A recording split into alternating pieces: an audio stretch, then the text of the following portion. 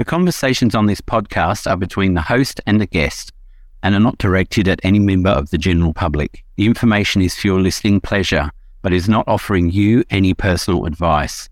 If you have heard something that you feel may be relevant to yourself, please visit your medical practitioner or mental health provider.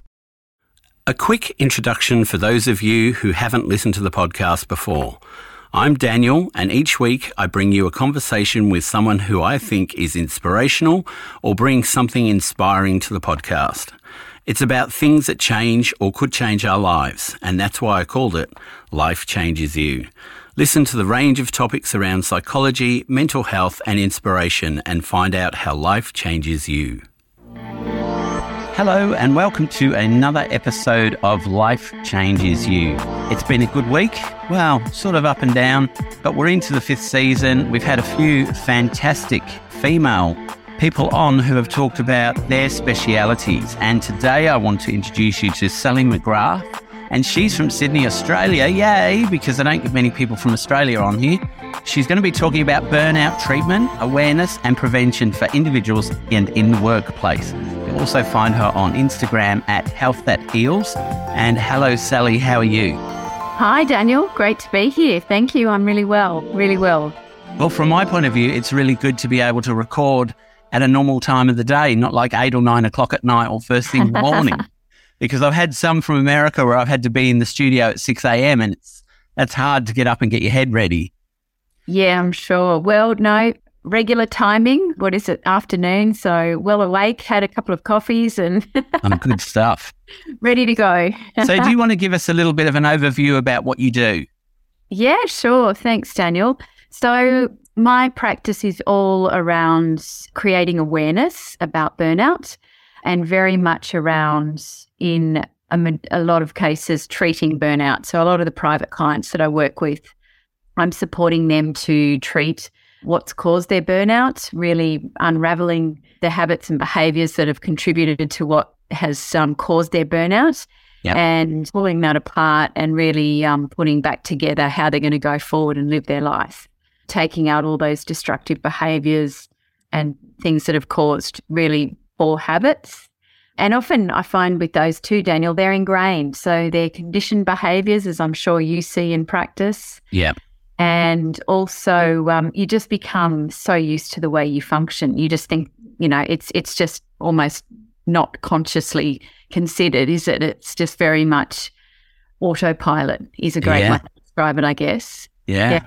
So look, I mean, when you were coming on as a burnout specialist, I just thought of people like working too hard. But now you're talking, I'm thinking, they could be drinking a lot. They could be contributing to their state with drugs, family issues. There's a whole lot of things that actually come into burnout, isn't it? It's not just about work. No. Look, in the space that I work in, it's very much around the work-created burnout. You've hit on some really significant points there, Daniel, and I see it repeatedly. Burnout is essentially acute stress that hasn't been managed or has been poorly managed. What I see is that burnout frequently is medicated, if you like, with alcohol or drugs. Yeah. Coffee being one of those. So what I found, and certainly what one of my experiences was, that you get into that stressed out mindset, you go home, you have a glass of wine or a drink of your preferred choice to de-stress. Then you have another one and then, you can't sleep properly. So you get up, you start working. For some of those that might see drugs, illicit drugs, prescribed drugs as an outlet, then, that can be something that comes into play. To get to sleep, you need drugs. Then in the morning, you're, trying to ramp yourself up with coffee, vitamins, all those sorts of bits and pieces that contribute to stimulating your body and essentially fighting against what your body's really saying to you, which is slow down and stop. Yeah, look, when you were talking now, I was thinking about so many people I know, and I'm not one of them, but so many people who use those energy drinks nowadays in the mornings on their way to work to get them going. And I tried them years ago, and I had 2 or 3 in a day, and anxiety just went through the roof because I was just trembling because I didn't realize they were going to do that to me. But yeah, it's just full on, isn't it? There's so many things that contribute. Yeah, Yeah. And that's the thing. By the time I start to see private clients, people have pretty much tried every trick in the book. So every potion, every lotion, every pill, every multivitamin, that's combating stress. Yeah. And they literally come to me and just go, I don't know what to do anymore. I need help. I mean, great that they've come forward and sought help, but sad they've got to that place and band-aided essentially what I call the spiral into burnout. So by the time I see people, they're in quite a messy situation, quite a tough position. So what made you decide to specialise in burnout? I'd had my own experience, Daniel, and you could call me a slow learner with it if you like. I didn't experience it once. I experienced it 3 times before I actually did something transformational, really. And I use that word carefully because I know transformation can be used quite generically now, but it really was a massive transformation for me the 3rd time. The first time I burnt out, I was essentially doing too much. So I was running 2 businesses. One started at, essentially 5 in the morning, finished, a PT business. So I was doing that in the morning till 8:30, getting dressed, going into a day job, and then going back to do PT. So I was working stupid hours and then sometimes working weekends as well. So do that for any length of time without a good break and you will burn out. So my resolution to that was, okay, let's get rid of the business. So I did. I got rid of that business. Which one was that, your PT one or your main? PT business, yeah. And reacquainted my client base with other PTs and pushed on with the consulting business that I was a partner in. Then the second time I burnt out was in that consulting business. Right. Taking on a huge team. I was running the business, general management, operational management, training, you name it. I was responsible and managing a team of at some stage 20 people. It was quite intense. And I just got to the stage where it was just all too much. I thought, okay, I'll just go and have a holiday, go to a retreat, put my feet up, do yoga in the morning, work out, drink herbal tea and chill out. And let me assure you, it was a stunning retreat, beautiful retreat, but it wasn't a long-term solution. Yeah. So burnout number 3, 5 years after that, I did push on. I know I pushed on ignoring it for a long period of time. And then my body just stopped me. And that's what I say to clients now. I said, your body will send you so many signs. It will get sick, it will get sore, your mental health will suffer. There are just so many signs, fatigue and acute fatigue, extreme fatigue being one of them, as I say, into that spiral into burnout. It was inevitable. I essentially had a breakdown. Wow. Yeah, my whole life sort of flashed in front of my eyes and a lot of loss out of that. I had to get out of the partnership that I was in and relationship breakdowns. I think I weighed about 40 odd kilos at that time as well. Stress for me, I tend to, at that point in my life, I was losing weight. Some people tend to put on weight, depends on how your body reacts. I was just a nervous wreck really, and very, very stressed out and consequently burnt out. So yeah, very challenging period for me. So I thought, well, I've got 2 choices. I can have a lifetime pity party and, poor me, or I can choose to, pick myself up, dust myself off and find a way out of this. So that's what I chose to do. And fundamentally, that's how I've come to create my practice. I'm very passionate about people not going into that spiral if they can avoid it. And those that sadly have, then bringing them out and showing them that life can be pretty special and you can still be ambitious, you can still achieve and enjoy without burning yourself out. So, yeah. So what sort of period do you think, or do you know that this happened over? The 3 burnouts, was it quite close to each other or was it sometime apart, like years apart?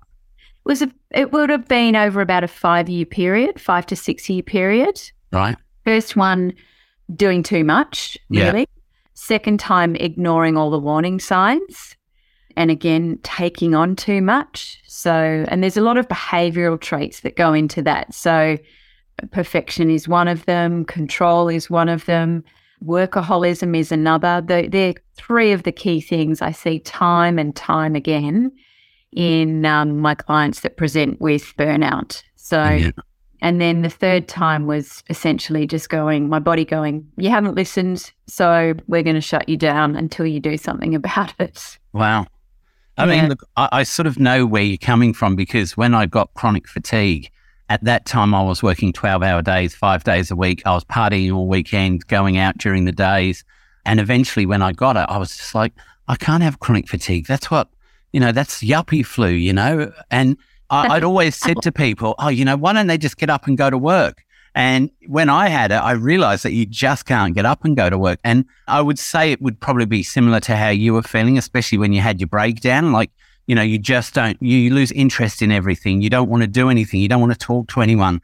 You just sort of want to be in a cocoon and just sleep and eat and do the bare minimum, because everything seems too much. I mean, I was even at the stage where bright light or too much noise was annoying to me. And then I found out I had fibromyalgia, which, one thing talking to you is good, because I have fibromyalgia and I don't stop. And my specialist had said to me a few years ago, if you don't stop, fibromyalgia will make you stop. But, I've been going years now just doing everything I want to do. But I wanted to speak to you because I wanted to hear why I need to prepare. Absolutely. Absolutely. And the body is remarkable. It does speak louder and louder the more you ignore it, and it will stop you if you don't listen. So, and interestingly, that's where one of my favorite phrases has come from: listen to your body. I practice that daily now. I've been one, even when I was going through these burnout experiences, I thought, right, stress management, run. So I started running. And I loved running because it was meditational for me. It was just getting me out of, my head and literally just out in the fresh air. And I thought, this is good. I've nailed it. I'm running. I'm managing my stress. It's all good. And you just keep pushing. Even when I was exhausted, after 2 or 3 hours sleep, because I maybe had drinks after work to chill out, and then gone home, fallen asleep because, the alcohol numbs your whole body. Wake up because you can't sleep, then I'd be working, and then I'd still get up at 5 a.m. and go for an hour run. So I look back now and think, how the hell did it? Yeah. I mean, I was thinking when you were saying earlier about you're working in a consulting business and doing PT, personal training, before work. And I was thinking to myself, well, surely if you're going to be doing personal training for 3 hours before work and then do a full day of work, you're actually exhausting your body before you even get to work. Yeah. I look back now and just think, what were you doing? And that's where I say one of the precursors to burnout is exceptionally ambitious people. Yeah. And as I said before, linking that very closely to perfectionist behaviors. Yeah. And the workaholism, holding all that together, is that control. So always needing to be in control, needing to know what's going on. And it's interesting, I relate this back to, as I mentioned when we first started chatting, Daniel, to conditioning. Yeah. And this is very much related to what we've seen growing up. I must put a disclaimer around this. This is not being critical. This is purely being observational and learning and research and pulling things apart and wondering how this has all come about. And you may have been privy to this as well. I know a lot of my clients are. You were always taught that you had to work hard to be successful. So for me, that resonated in, right, well, work hard, and the harder you work, the more successful you'll be. And success was closely linked to financial performance in what I learned. So it was, right, the harder you work, the better off you're going to be. And then, we've got this mentality that says, right, work hard and then stop at 50 or 60, and then you can enjoy everything. Yeah. Which I've got to be honest, I've completely changed my perspective on that, for quite some time now. So, yeah, I don't know if you resonate with that or you see that a lot of. Yeah, look, I do. With my dad, like I left school at 15 and I didn't want to work for him. I wanted to find my own job. And I remember going to the CES and I found a job at a factory. And as soon as I came home and told Dad I had an interview for it, he said, "You're not bloody doing that. You're coming to work with me." So I worked with him until I was 18, doing building and landscaping, concreting. And I learned quite a lot. But then we built a house together. Well, it was Dad's house. I helped him build it as a labourer. And then they took off overseas for 9 weeks. And a friend of theirs said, why don't you come and work in disability? Now, once I worked in there, that was what I wanted to do. And I loved what I was doing. And then when I actually got fibromyalgia, that's when I had a break where I could study counselling, because before that, I never had the opportunity. So in my mind, I thank fibromyalgia for stopping me, because it gave me the opportunity to go in a different direction, although now I combine disability and counselling together. So I wanted to go back to, you were talking about the 3 that come with burnout, and one of them was perfectionism. And I don't know if you feel the same, but I think with perfectionism, it's almost like, how do you know when you've crossed over to being a perfectionist? Because most of us, when we're doing work, we want our work to look good and reflect what we're doing.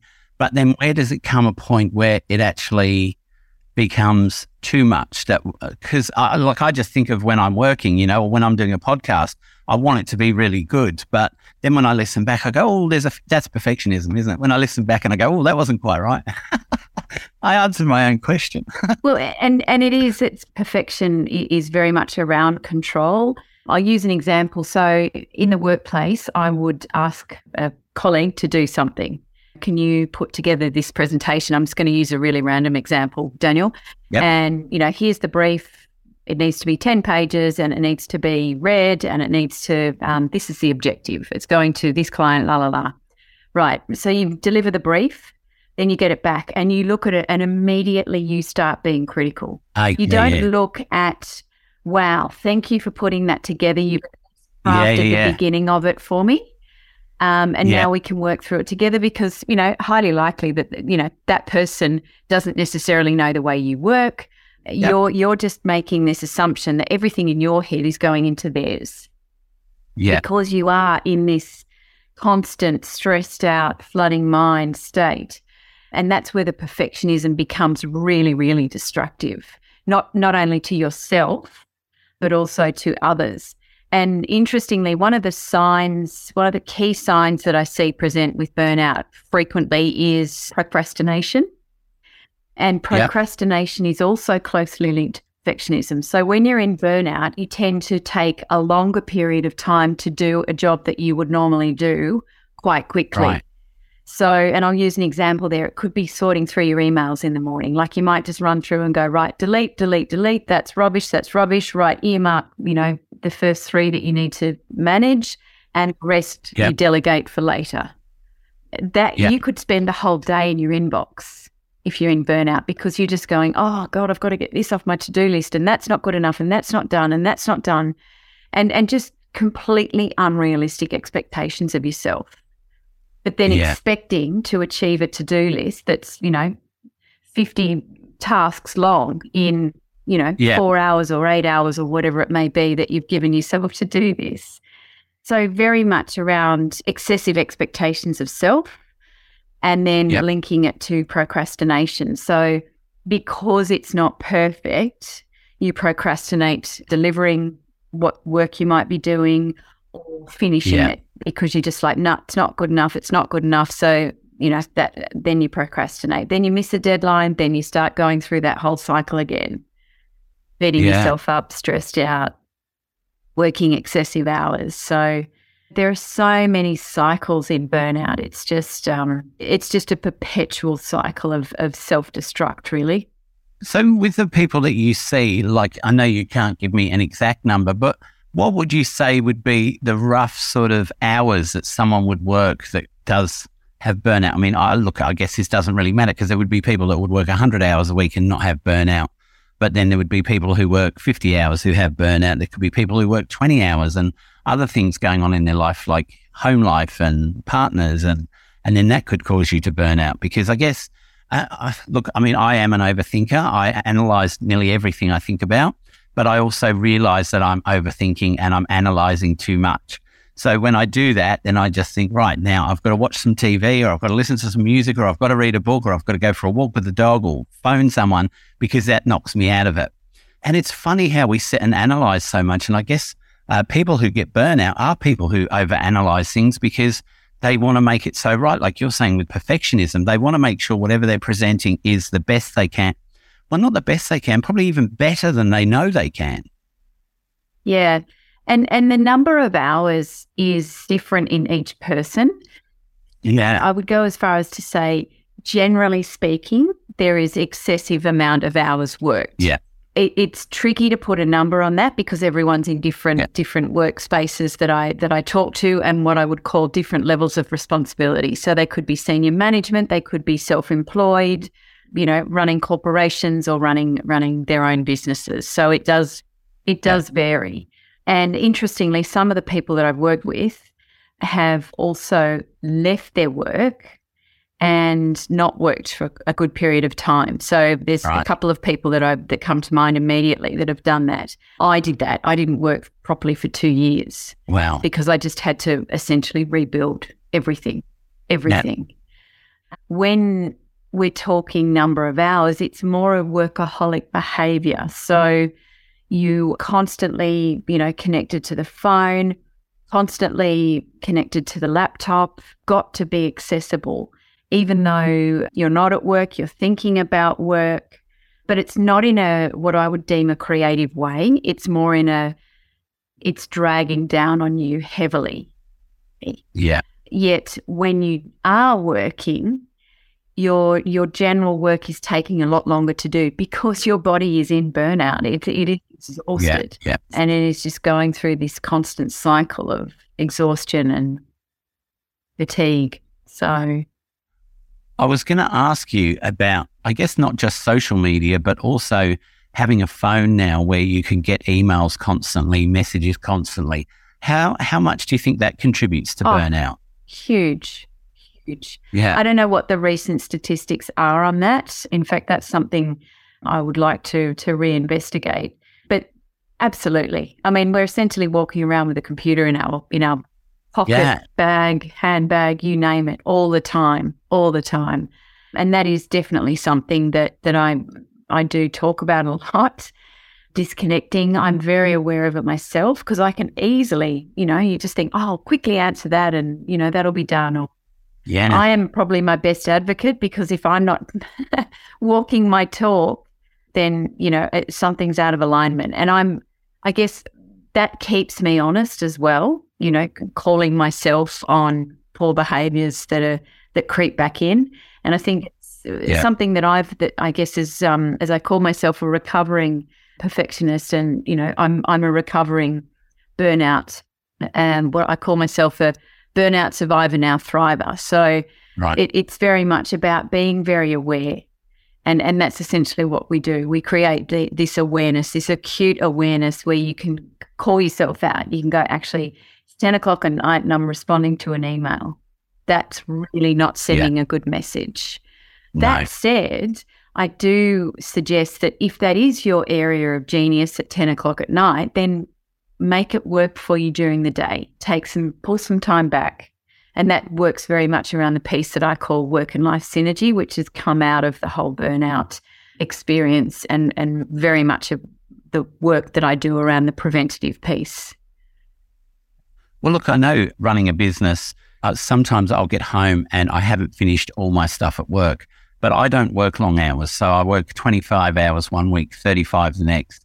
So when I come home and I sit there and I do some emails or I might write some new programs and things like that, I don't see that as doing too much because I figure, look, I'm only in the studio that amount of hours. So when I come home, that should be my time to catch up on the other stuff because most people are working till 5 or 6. I'm finishing at 3:30. So, but I do need to keep an eye on things because with working and doing the podcast, and last year I had a friend who was terminally ill, and then I had my mum who had a few illnesses. I was constantly going, and I was getting home at 7, 8 o'clock at night, hospital visits, and then you'd cook tea, and then you'd watch a bit of TV, and you go to bed at 10, but you hadn't had time to actually unravel what had happened during the day before you went to bed. So when you woke up in the morning or when you're trying to sleep, you're just overthinking all these things that have happened because your brain's still going, well, hold on, we haven't sorted all this out yet. It's too early for you to go to bed. We need to sort it out. So then you take something to sleep and then you wake up in the morning and you've got it all back in your head. So I guess that was last year, a little bit of burnout because there was things I couldn't stop. I just had to keep going. Yeah. And look, there are periods of life where you do need to lean in and you will be working excessive hours. You may have a parent to look after, or, as sadly as I know you've had, Daniel, a terminally ill friend.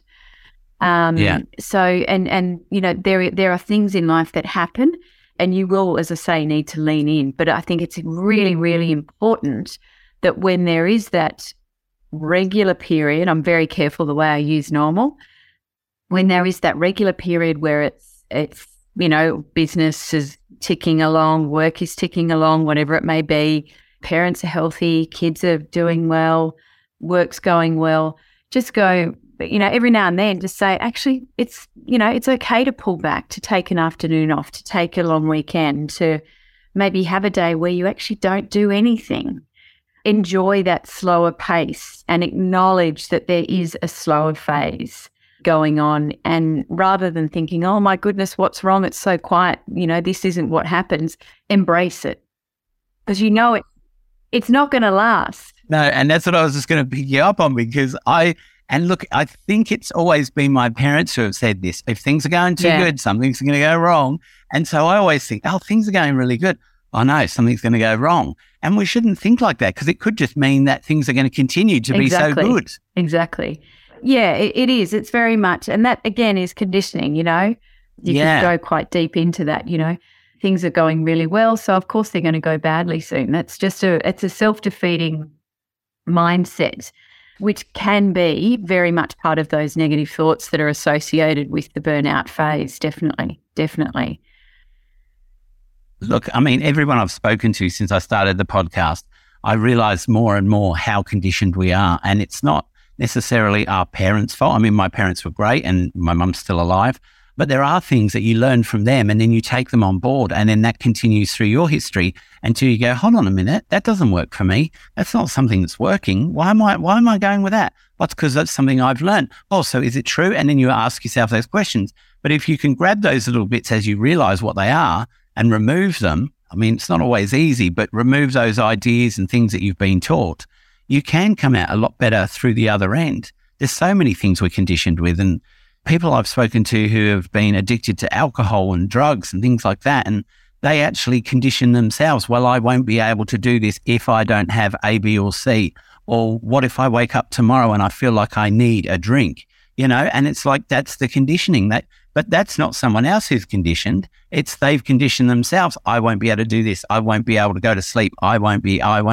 And sometimes those things, probably the same as burnout, take you a good few months to adjust and realize that you can do things without those things. You can live a good life without having to work 20 hours a day. The world's not going to fall apart. Your job's not going to fall apart. And I find with some people that I've spoken to recently about their jobs, they do their jobs, then they go home and they do their job, and then they're thinking about their job, and they're never actually having that time off where they're not actually in their job. I guess it becomes part of who they are, doesn't it? It's their identity. I do this job, so this is what I need to achieve. And that's another phrase that I really like, is your productivity does not determine your worth, because we are so intertwined with our job, our career, who we show up as every day in the workplace being who we are. Yeah. The harder you work, the more hours you work, the better the employee you are, the better business you've got, the better manager you are. It's not the case. And I think we've just had this generational succession of you're defined by what you do. And I take that as far as a social setting. Think about the last barbecue or the last bar you went to, last function you went to, social function. Hi, Daniel, how are you? Oh, what do you do? It's usually the first to the third question in. Yeah. Where do you live? Yeah. What do you do? And are you married? Yeah, totally. It's those... And rather than, reframing it, as I like to say, and saying, what makes you smile? What contribution are you making to change the world? What are your thoughts on the environment? Something different rather than pigeonholing you. Yeah. Because immediately, someone says, oh, right, you're an accountant. Oh, you must be boring then. You like numbers. Yeah. Because it's that stereotype that we have in our head that we've learnt over the years through conditioning that person's going to be like this, that person's going to be like that. And it's really hard, isn't it, to change how you think? It is. You've immediately got this assumption. And I credit the younger generations for really pushing back on that. And they, from the work that I've done in the workplaces, and I say this especially around some of the legal firms, they've got younger employees pushing back on working crazy, crazy hours, which is really refreshing. It does create another set of challenges, which is what I call a collision of culture and generational cultures. As I like to say to them, I just want a healthy level of respect. I don't expect either generation to totally understand, but I just want a healthy level of respect. Yeah. I mean, look, you're just saying that about lawyers. I mean, we only have to think about doctors working and registrars and people like that. It would be good if, I guess, from a personal point of view, if they weren't saddled with so much debt when they start out as doctors, that then they could be a bit more relaxed into what they're doing and not have to work so many hours because, well, it's quite commonly known a lot of doctors don't last past 2, 3, 4 years once they become doctors because they're so burnt out from everything they have to do and everything they have to keep in their head of when they're seeing people. I mean, I don't know how they cope with it from the beginning because it's just such a big workload. Burnout must be through the roof for people like that. Oh, absolutely. And the sad part about especially the medical profession, we've all been made acutely aware of the rate of burnout in the medical profession given the last few years. Yeah. Teaching is another one. I've heard that there's just, again, a cultural issue that, just do it. That's just how it's always been. So just get on and do it. That is not how we want to attract new people to these professions. It is not, it doesn't have to be that way. I know I wouldn't like someone working on my body or educating me or anyone I know if they were, at the end of their tether and completely exhausted and barely showing up and, on one hand using alcohol to chill out and on the other hand using coffee or drugs. In some cases to pep up.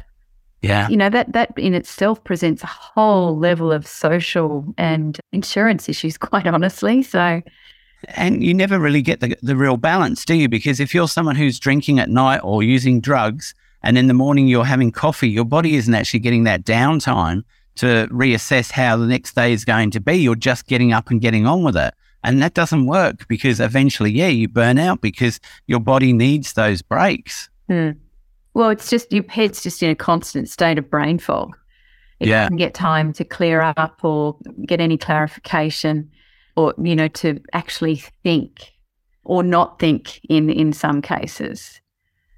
So what's one thing you could say to people who are listening that might give them an idea that they are heading towards burnout or are in burnout, and what would be their first step to do? There's a few things. I think if people are really starting to find sleep generally is interrupted. Yeah. Sleep is impacted by constantly thinking about work. Yeah. Waking at night thinking about work, and then consequently being in a brain fog pretty much all the next day. And this goes on and on and on. Where I get really concerned is when people start to normalize that. So if I think to answer your question, Daniel, is if you've got extreme fatigue, your body is literally, you're dragging yourself out of bed every day. Your body is aching, tired, fatigued. Yeah. You're getting constant ailments. It could be a niggling cold that just won't go away. You're ruminating over work.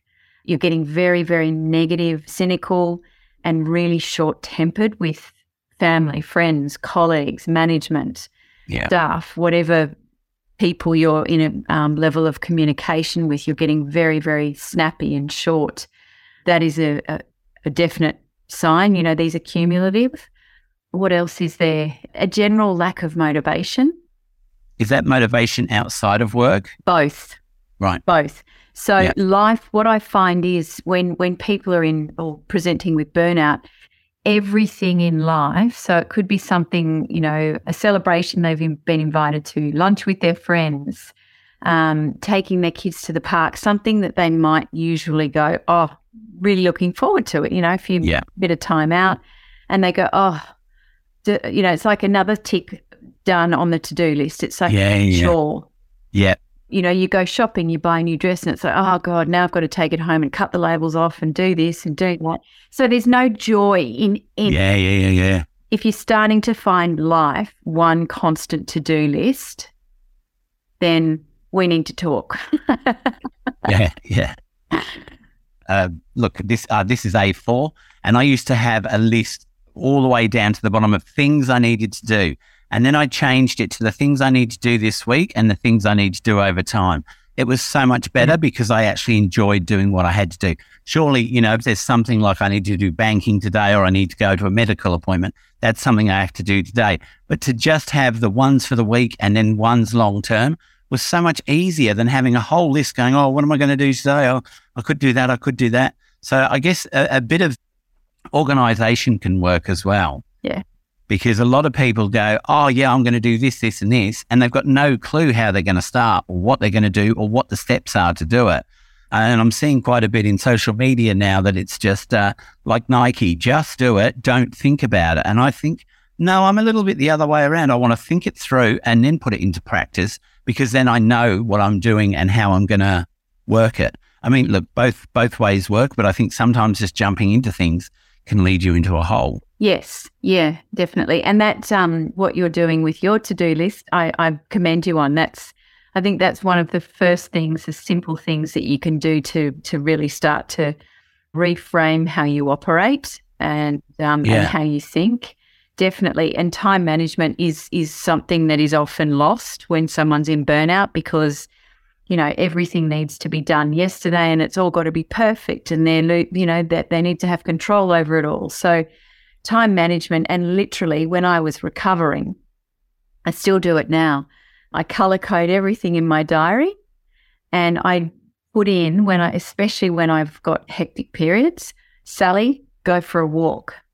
And right. I block out time in my diary, because I know it's just too easy for me to start working in the morning at 8 o'clock, for example, and be still at my desk at 6 o'clock in the evening.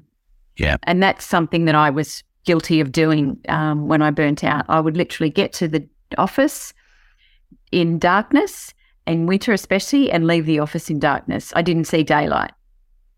So, wow. Yeah, it's that when things like that are happening, when you look up and you think, oh, where's the last 8 hours gone? In fact, I still need more time to get work done, then there is some significant issues that need to be managed there, definitely, as far as burning out. Well, look, the great thing about this conversation is anyone that's listening will hear that you've been through burnout and you had a breakdown, and I went through chronic fatigue fibromyalgia, and we were both able to reassess and be able to continue working, enjoying life, doing the things we want to do. Because a lot of people feel that when something like that happens, oh, it's the end, I'm a failure.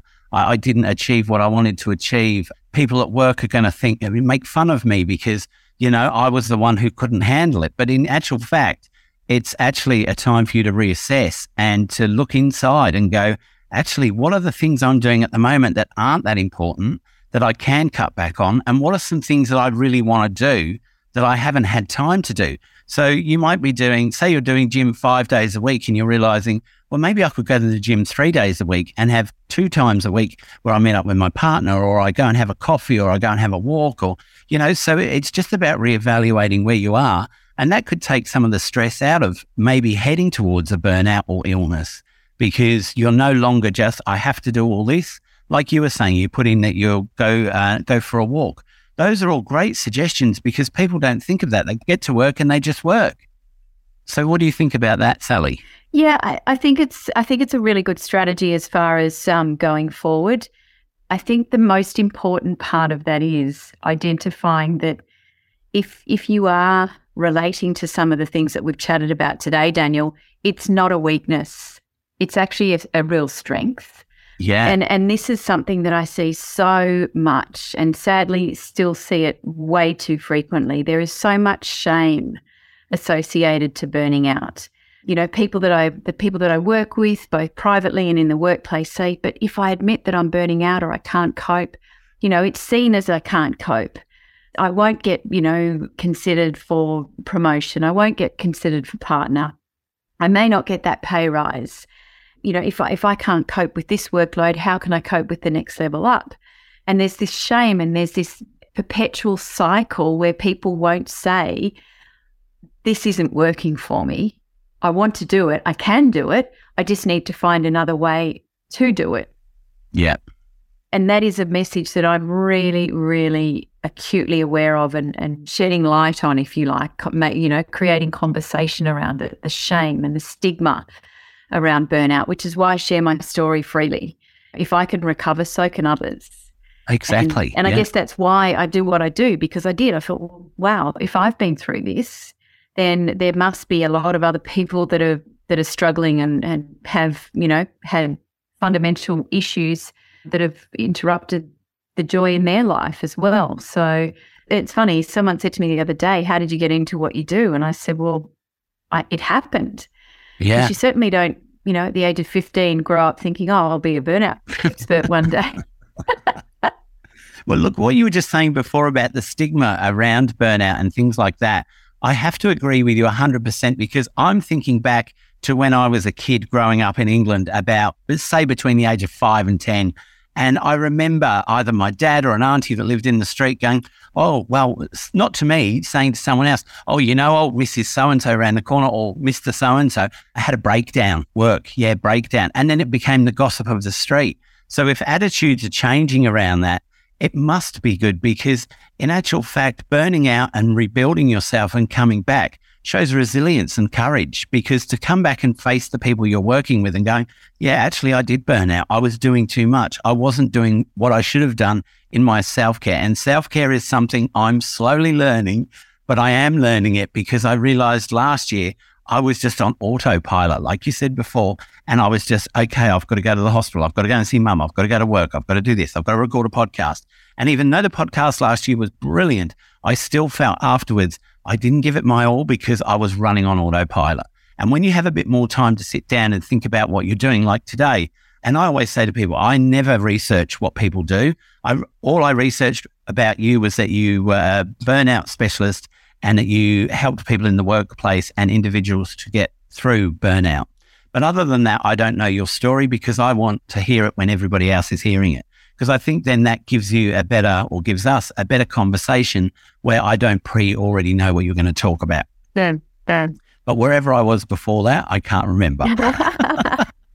We were talking about the shame and that's... Oh, yeah. Yeah, that's definitely one of my focuses is very much around the piece that deals with shame and stigma associated with burnout, because that is what is contributing to our massive attrition rate in medicine, in teaching, in many of the professions. So I think the more that we talk about it and talk about, as you've highlighted, Daniel, that you can come back from it.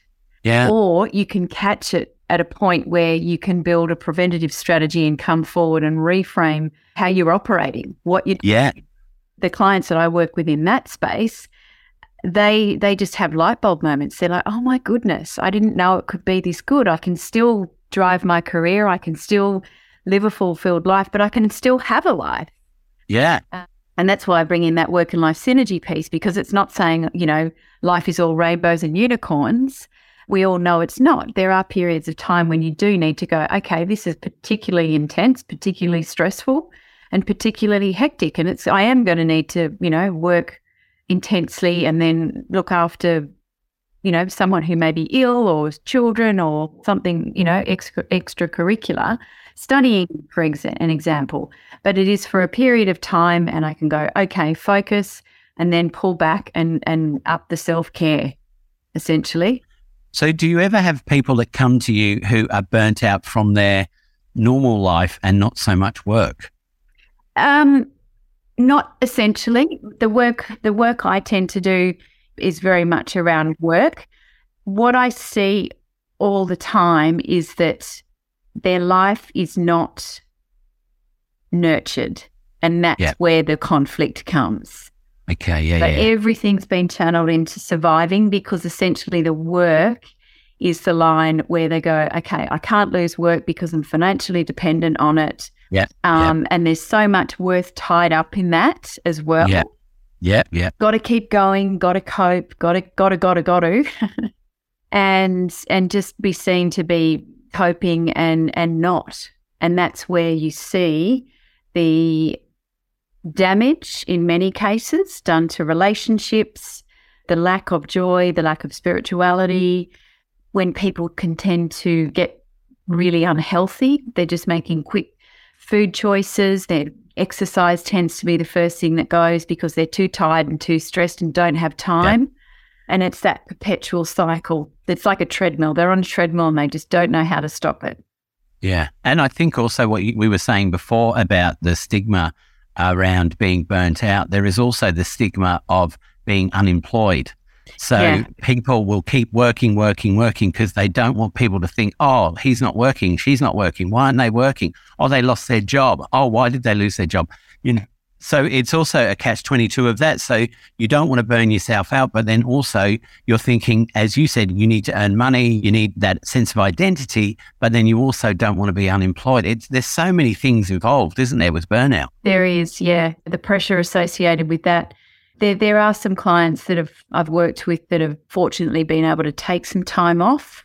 They've been in a position where they could support themselves or be supported financially and needed to be to recover fully.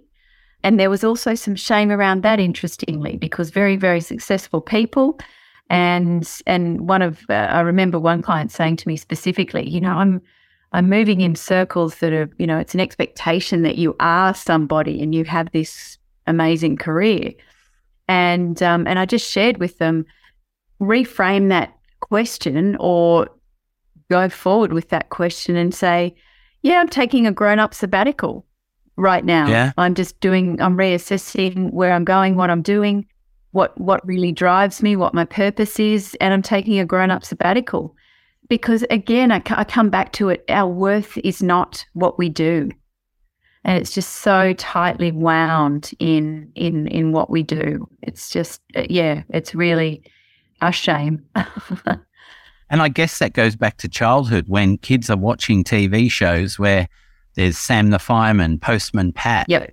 There's those identities. And I know when I grew up at school, you categorize things into those sort of things. So it might be Fred is the doctor, Bill is the painter, and that's how you learn how to do all those things, by putting them into categories. And then as you grow up, not so much here, I haven't felt, but in England, there's your middle class, then there's the upper people, and then there's the people at the bottom.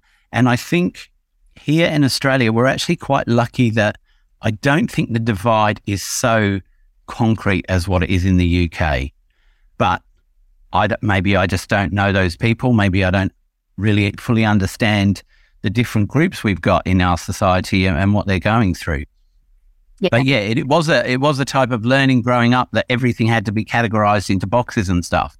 And maybe kids nowadays are learning different ways of dealing with things. It is. And I think it's just about keeping an open mind.